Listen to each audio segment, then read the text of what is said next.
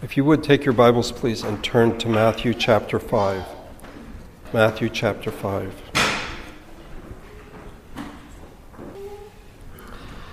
Today we come to the end of this part of the Sermon on the Mount, in which Jesus contrasts the original intent of the law with what people had been taught mistakenly.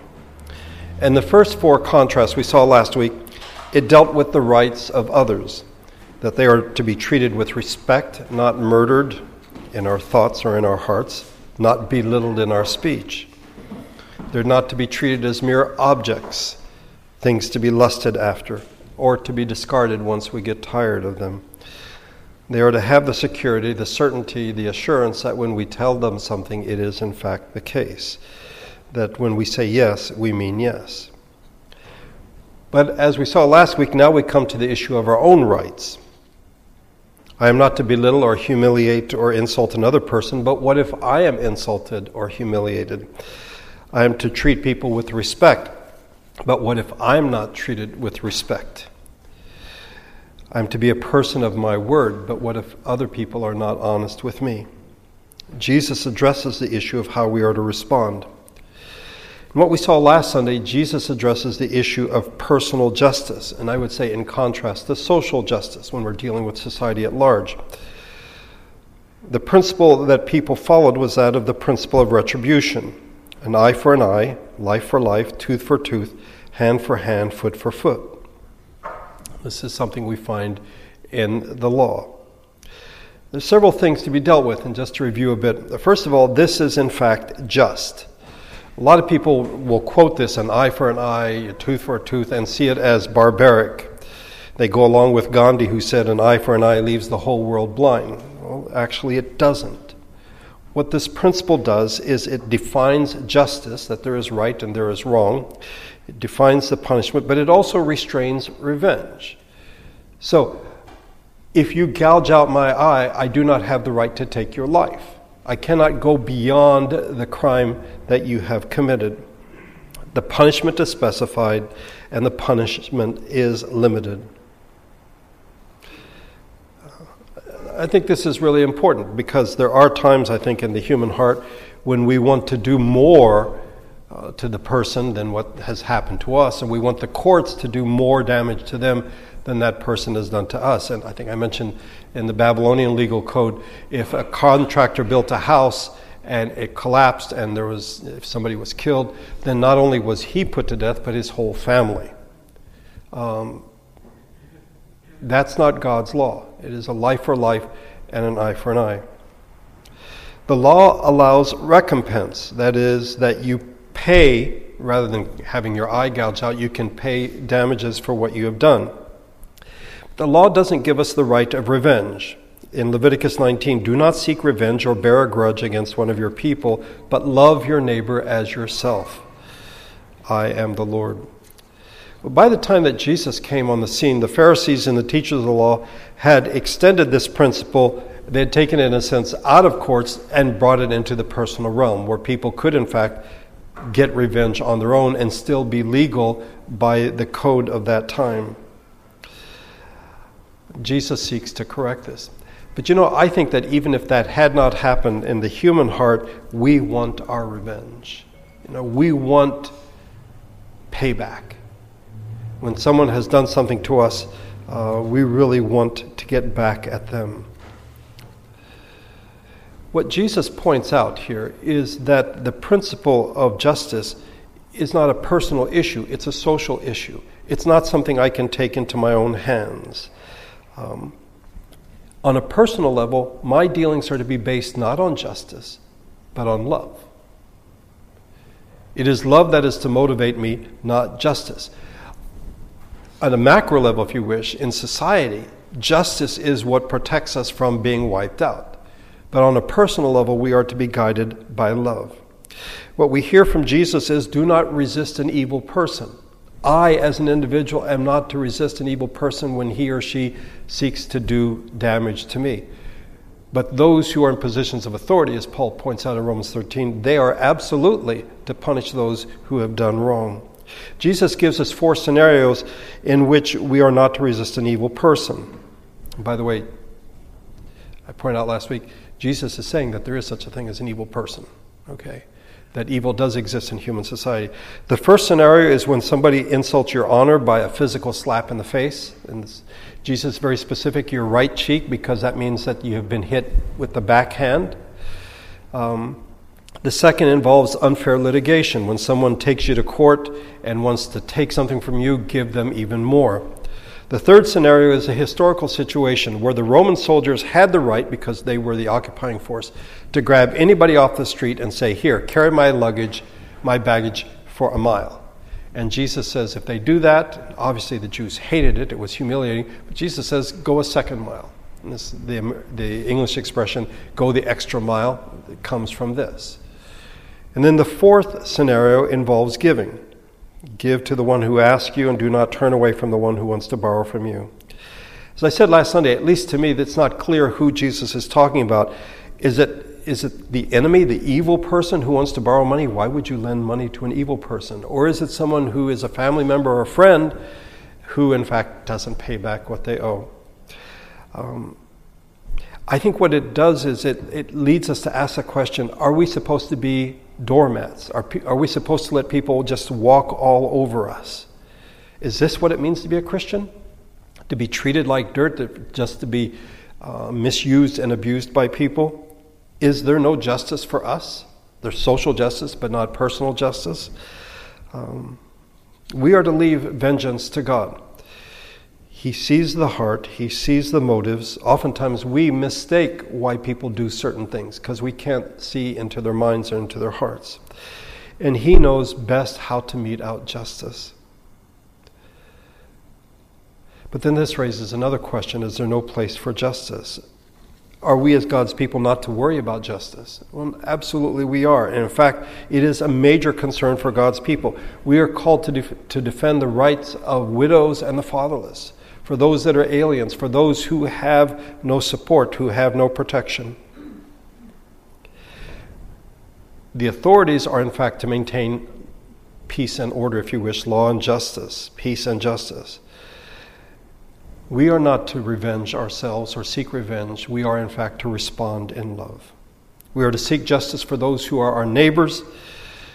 And in fact, this has marked the history of the church from time to time. Sadly, from time to time, it has not. And I think most recently, the church has not been known as it should for being in favor of justice. What we hear and learn from Jesus is it is because of love that we turn the other cheek. It is because of love that we allow ourselves to be wronged. It is because of love that we go the extra mile. And it is because of love that we lend freely. But again, as I mentioned last week, there are times when love tells us not to turn the other cheek and not to allow ourselves to be wronged and not to go the extra mile and not to lend freely, because to do that would in fact not be showing love to the evil person. There are times, people have called it tough love, there are times when we say, no, we will not allow you to do this. And in doing that, it's not that we don't love the person, it is precisely because we love the person that we do not allow them to do that. You're like, great. Sometimes I'm supposed to turn the other cheek, other times I'm not. How am I supposed to know? Well, we go back to the first beatitude that starts this whole sermon. Blessed are the poor in spirit. We must, moment by moment, look to the Spirit of God for wisdom, for guidance, because on our own we will not know how to act. And if there is any doubt of this, now we come to our passage today, which is, it's one of those things when you go by verse by verse you wish you could skip over, because it is, in fact, the most difficult part of the Sermon on the Mount. Look, if you would, beginning in verse number 43. You have heard that it was said, love your neighbor and hate your enemy. But I tell you, love your enemies and pray for those who persecute you, that you may be sons of your Father in heaven. He causes his sun to rise on the evil and the good, and sends rain on the righteous and the unrighteous. If you love those who love you, what reward will you get? Are not even the tax collectors doing that? And if you greet only your brothers, what are you doing more than others? Do not even pagans do that? Be perfect, therefore, as your heavenly Father is perfect. As with the other contrasts, Jesus presents what is commonly believed. You have heard that it was said, love your neighbor and hate your enemy.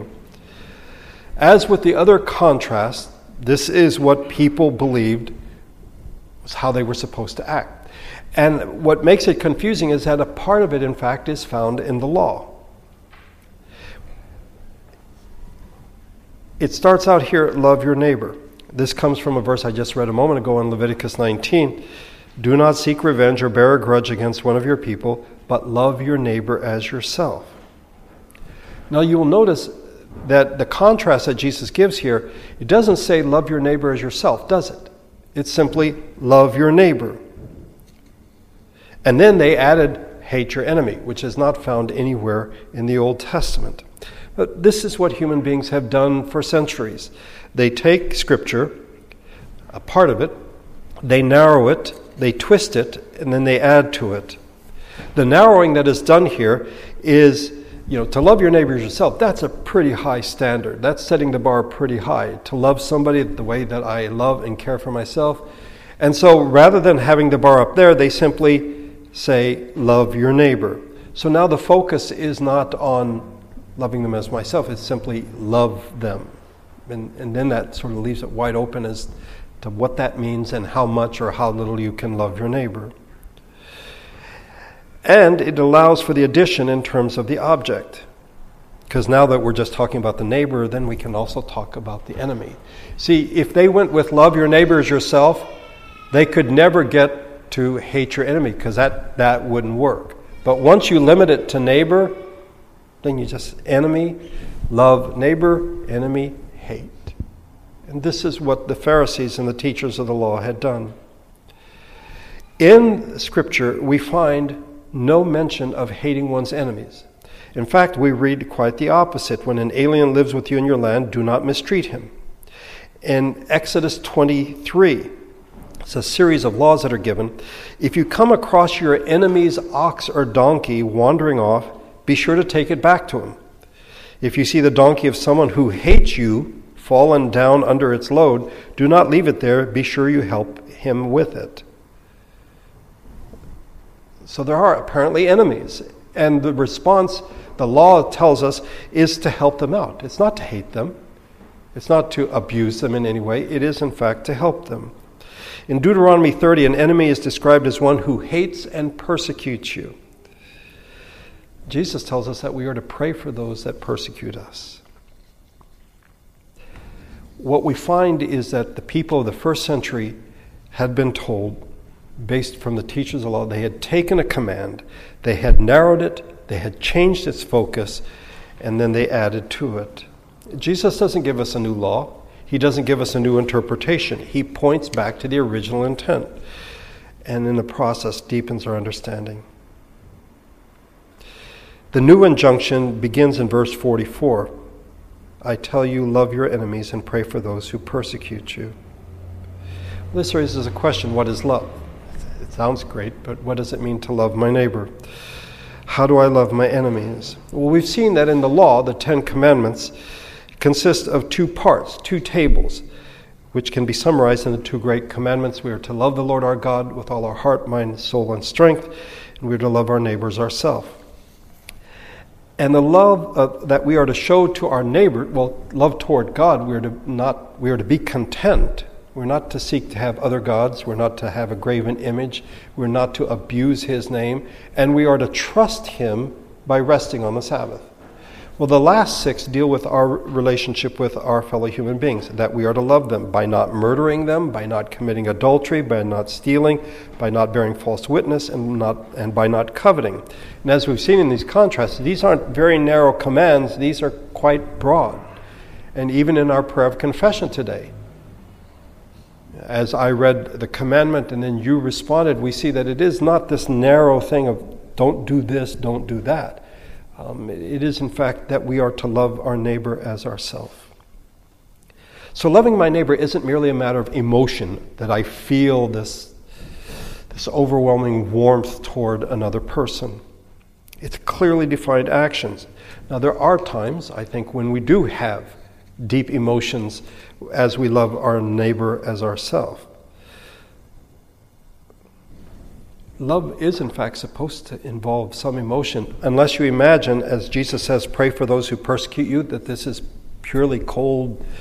I'm just saying these words, but I don't really love this person. No, we are to pray for those, in fact, who persecute us. If when we pray to God, interceding for another person is an expression of our love, then I think we better love the person that in fact we are praying for. Oftentimes I think what happens is we begin praying for someone that we don't particularly care for, but in the process, God brings into our heart a love for that person, that we love them as we should. This means we don't wait until we feel love before we start praying for them. We obey Jesus as he commands us here in this sermon. In doing this, we show who we really are. Are we the children of God? And that's what Jesus says here, that you may be sons of your Father in heaven. Are we in fact children of God? If in fact we do not love our enemies, if we do not pray for those who persecute us, those who hate us, are we just being like everybody else? Are we not being the children of God? Human beings do have the capacity to love. We're made in God's image, and in spite of sin and the havoc it has wreaked in the human race, we are so corrupted, and yet, amazingly, by God's grace, we have the capacity to love.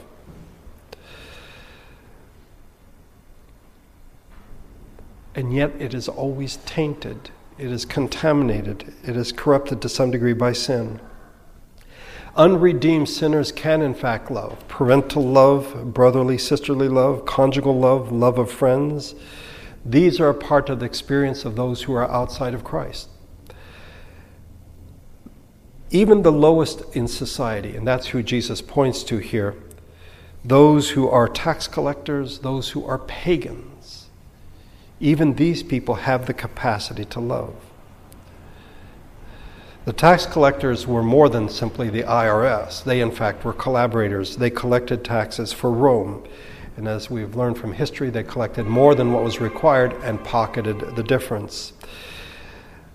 And yet these people had the capacity to love. They gave love for love. They loved those who loved them. So if we love people, then we're not really doing anything very special there. If you love those who love you, what reward will you get, Jesus asked. Or not even the tax collectors doing that. The way of the world is to give love for love, good for good, and evil for evil. Jesus calls us to love the undeserving, the unloving, those who are hostile to us. This is completely subversive. This is radical. This is nonconformist. In doing this, we upset the balance in society. Society loves balance, and if you do good, and people respond in good. If you do evil, people respond in evil. But if all of a sudden you have a group of people who, in response to evil, do good, show love, well, that's really throwing things into chaos. How can we live this way if people are loving those who are mistreating them? Instead of revenge, we are to love passively. Instead of hatred, we are to love actively. Our response, no matter what, is to be love. How do we greet fellow Christians? Jesus would ask us. How do we greet non-Christians? Do we limit our greetings in a particular way to particular people? And here Jesus is speaking about the everyday. This is not heroic. This is not big. This is not trumpets blowing. This is just everyday greeting one another. Greetings for us, I think, have really lost a lot. Hi, have a nice day, things like that. But in Jesus' day, the greeting was Shalom Aleika. Very similar to the Arabic today, Salam Alaikum. Literally, peace be with you. So it's not just hi. This is, may God's peace be with you. Well, to people that I like, to people that I love, yeah, I want to say this. When I see you Sunday mornings, I want to say to you, God's peace be with you. But to someone who has wronged me, to someone who hates me, to someone who persecutes me, do I want to say, God's peace be with you?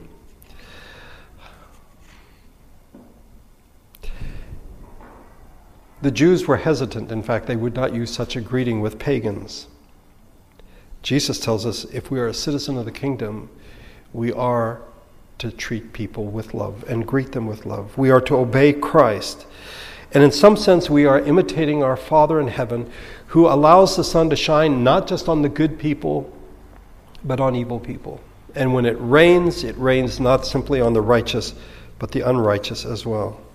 And if we are going to be like our Father, then we have to be the same way. By the way, what we find in verse number 45 refers to something that theologians call common grace. The reality is everything that we have, whether we are Christians or not, comes from God. It is God's grace. The sun is shining. That's God's grace, even to those who are not his people. Therefore, it's called common grace as opposed to saving grace. And if God does this to people who curse him, to people who say he does not exist, to people who either literally or figuratively raise their fist at him, if this is what God does, then if we are his people, we are to love our enemies and pray for those who persecute us. This part has been difficult enough, but now we come to the last verse of chapter 5, and it is perhaps one of the most difficult sayings in Scripture. Be perfect, therefore, as your heavenly Father is perfect.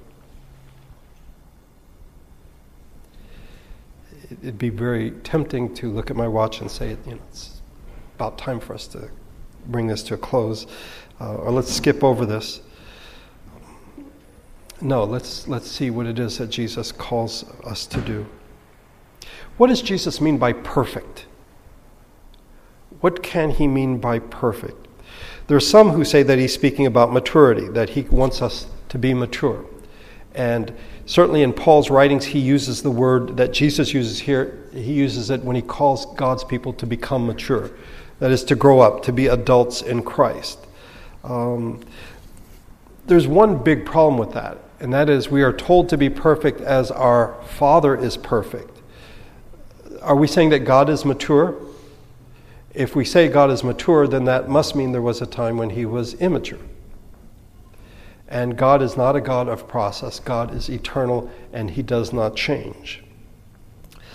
There is no movement, if you wish, in God toward a higher plane. God is holy, and he is perfect. He is not mature. He is perfect. Some say that what Jesus is talking about is in a really narrow sense. And there have been, in the last century and a half, those in the church who have spoken of momentary perfection, that there are perhaps moments in our life when it's not that we achieve perfection per se, but that for a moment we're just without sin.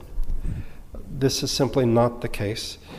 Sinlessness must wait until Jesus returns, and we are in the eternal state. Or when we die before he comes back, we will be without sin.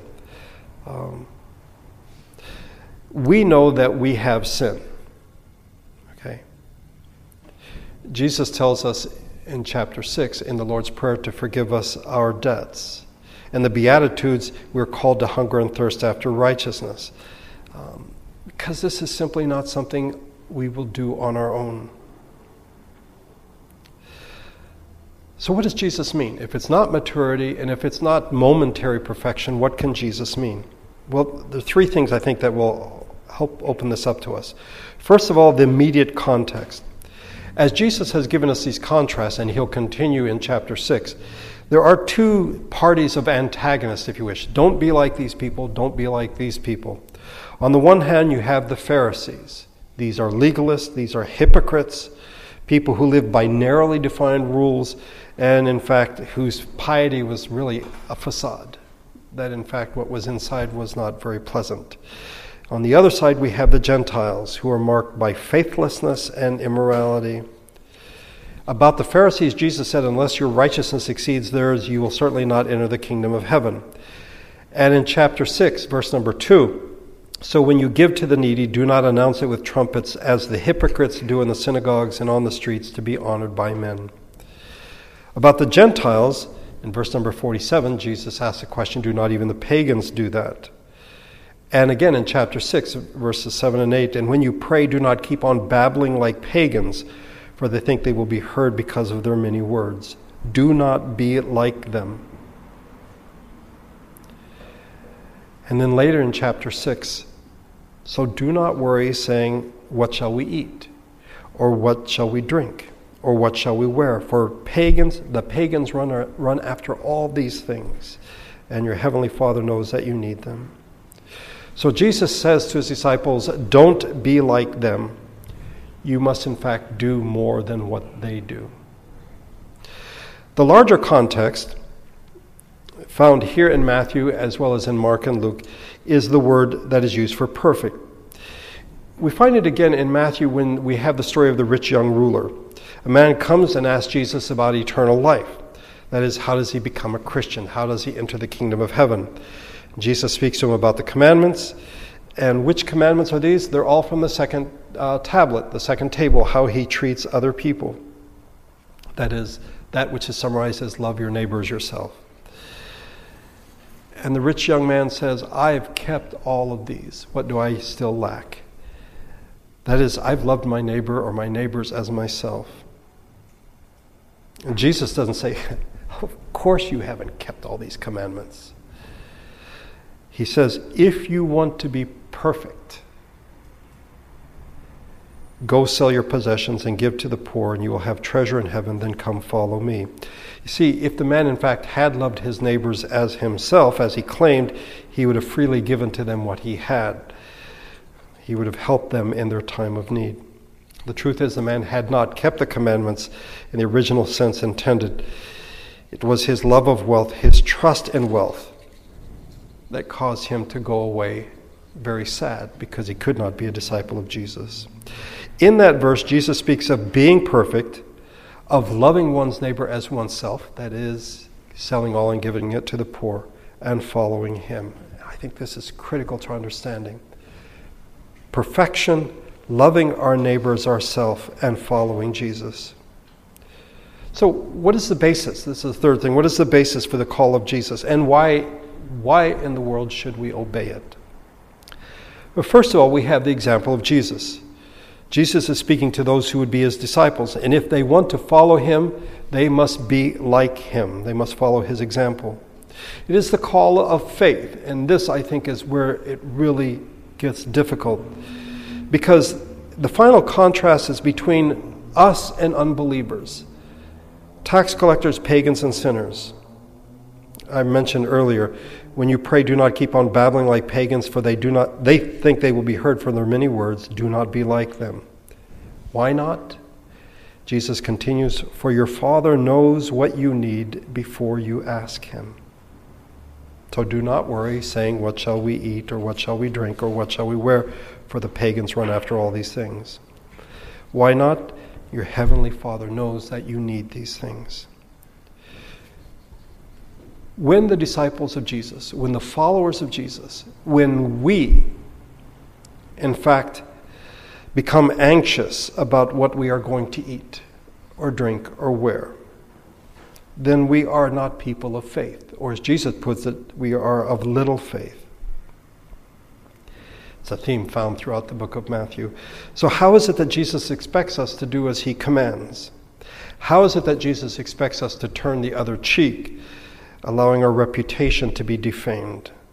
How does Jesus expect us to allow ourselves to be wronged, to be wrongfully sued, to be forced to serve, our rights taken away, by loaning and giving away to others? How does he expect us to love our neighbors? How does he expect us to pray for those who hate us? Before I answer that, let me just ask you, why wouldn't we do that anyway? Why wouldn't we love our neighbors? Why wouldn't we pray for those who hate us? Why wouldn't we turn the other cheek? I think because we want to protect ourselves. I think it's a natural instinct. We want to protect ourselves. If we don't protect ourselves, who will? The crux of the matter comes down to this: who will you trust? Do you trust in yourself and your capacity to protect yourself? Or will you trust in God, who will make all things right? The call of Jesus in even this most difficult passage is the call to trust your Heavenly Father. And when we love our neighbor, when we love our enemy, when we pray for those who hate us, we show who our Father is, and we show that we trust Him. One author wrote, "To return evil for good is devilish. To return good for good is human. To return good for evil is divine." Just as our Father in heaven causes His sun to shine on the evil and the good and sends rain on the righteous and the unrighteous, we are to show love for our neighbors, those who are our enemies as well. The mark of the church is to be love. But why don't we love as we should? Because we don't have faith, because we don't trust God. It is because of unbelief. That is to say, we do not believe what Jesus says. We do not believe that our Father will take care of us. We feel like we have to hate our enemies, we have to get revenge, because if we don't, then it could be destroyed. And so we have to defend ourselves. And I think in the end, what it boils down to is we think we know better than God. Apparently He's taking His time getting around to taking care and protecting us. We have the logic and the rationality. We have common sense. We have advice from others. We know what we need to do to protect ourselves. We're not always sure that God does.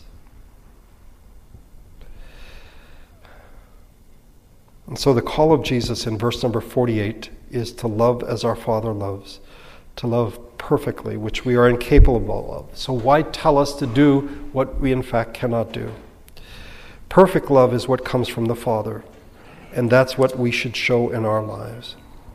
That is to say, as God loves me, I love others. Love doesn't start with me. I don't generate love. Love begins with the Father, and it comes to us, and we are to share it with those around us. The love that we are to show is to be the result of faith, that we trust God. We have confidence in our Father, and we will obey Him no matter the cost. Verse number 48 is sort of the cap of the sixth contrast. You'll see in verse 43, we have the word therefore.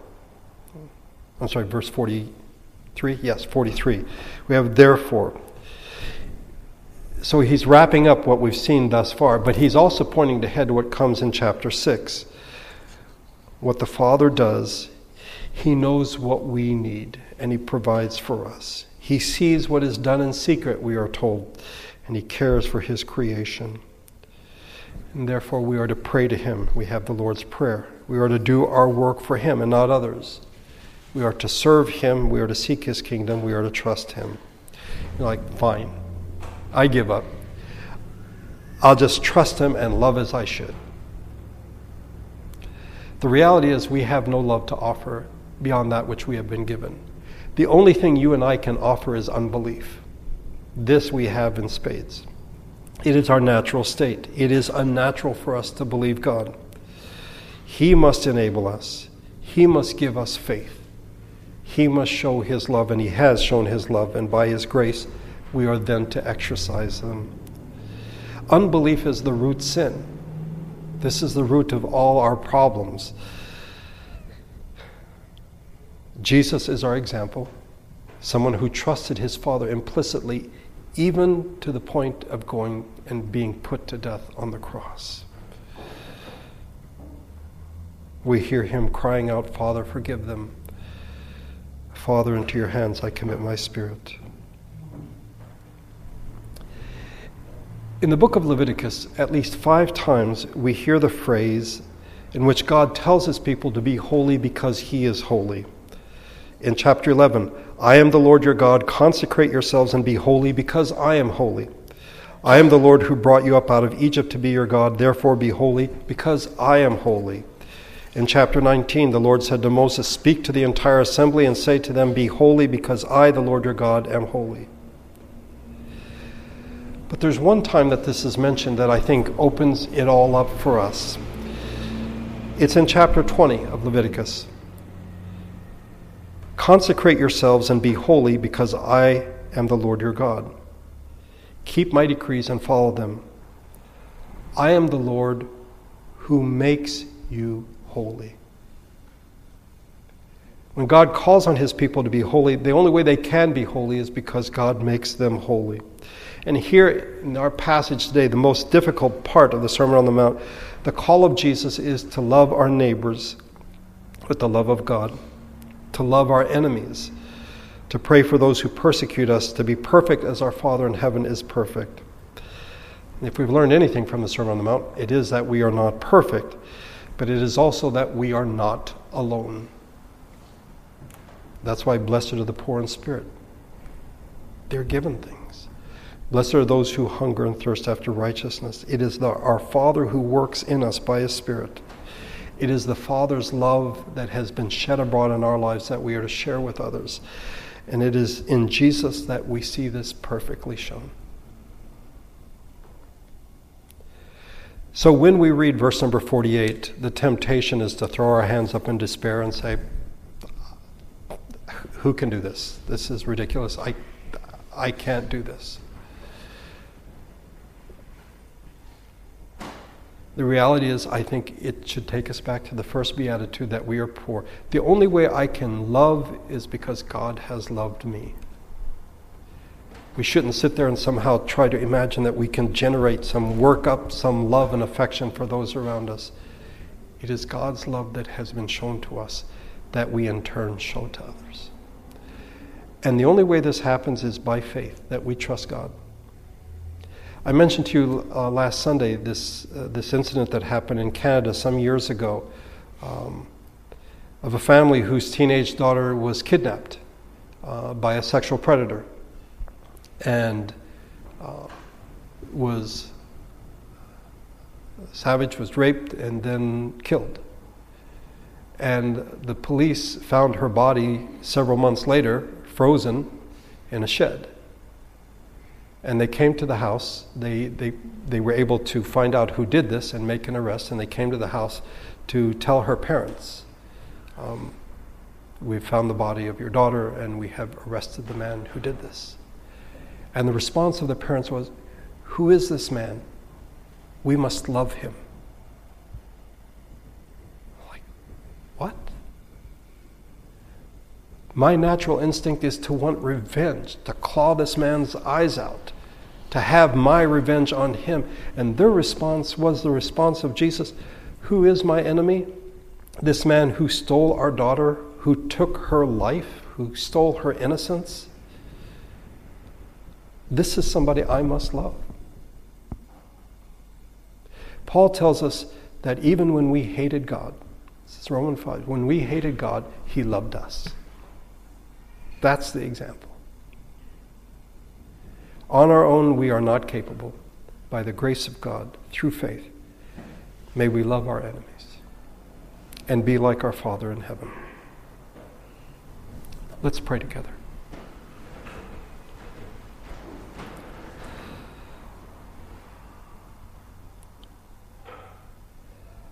Father, we freely confess that our natural instinct is not to love our neighbor, certainly not to love our enemies, those who persecute us, those who abuse us, who speak against us, those who damage or tarnish our reputation, who speak evil against us. And yet the words of Jesus are very clear. If we are your people, if we are your children, then we are to be like our Father in heaven,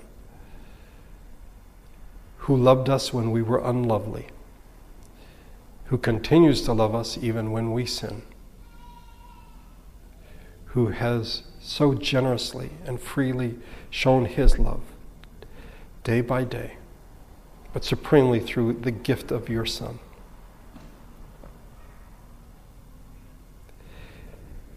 I think we have forgotten how much you have loved us, and therefore we forget to love others. By your Spirit, he who lives within us, this wonderful gift you have given us, may we become aware and sensitive to the reality of your love in our lives. And then may we show that love to others. Not simply responding good for good, but good for evil.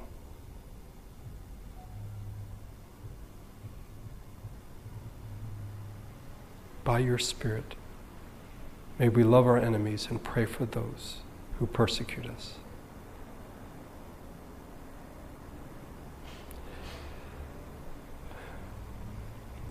We thank you for your word, and may your Spirit work in our hearts this coming week as we think through these things. And may we put them into practice. Thank you for bringing us together. Thank you for gathering us on this, the first day of a new week. May your Spirit and your grace go with us. I pray in Jesus' name. Amen.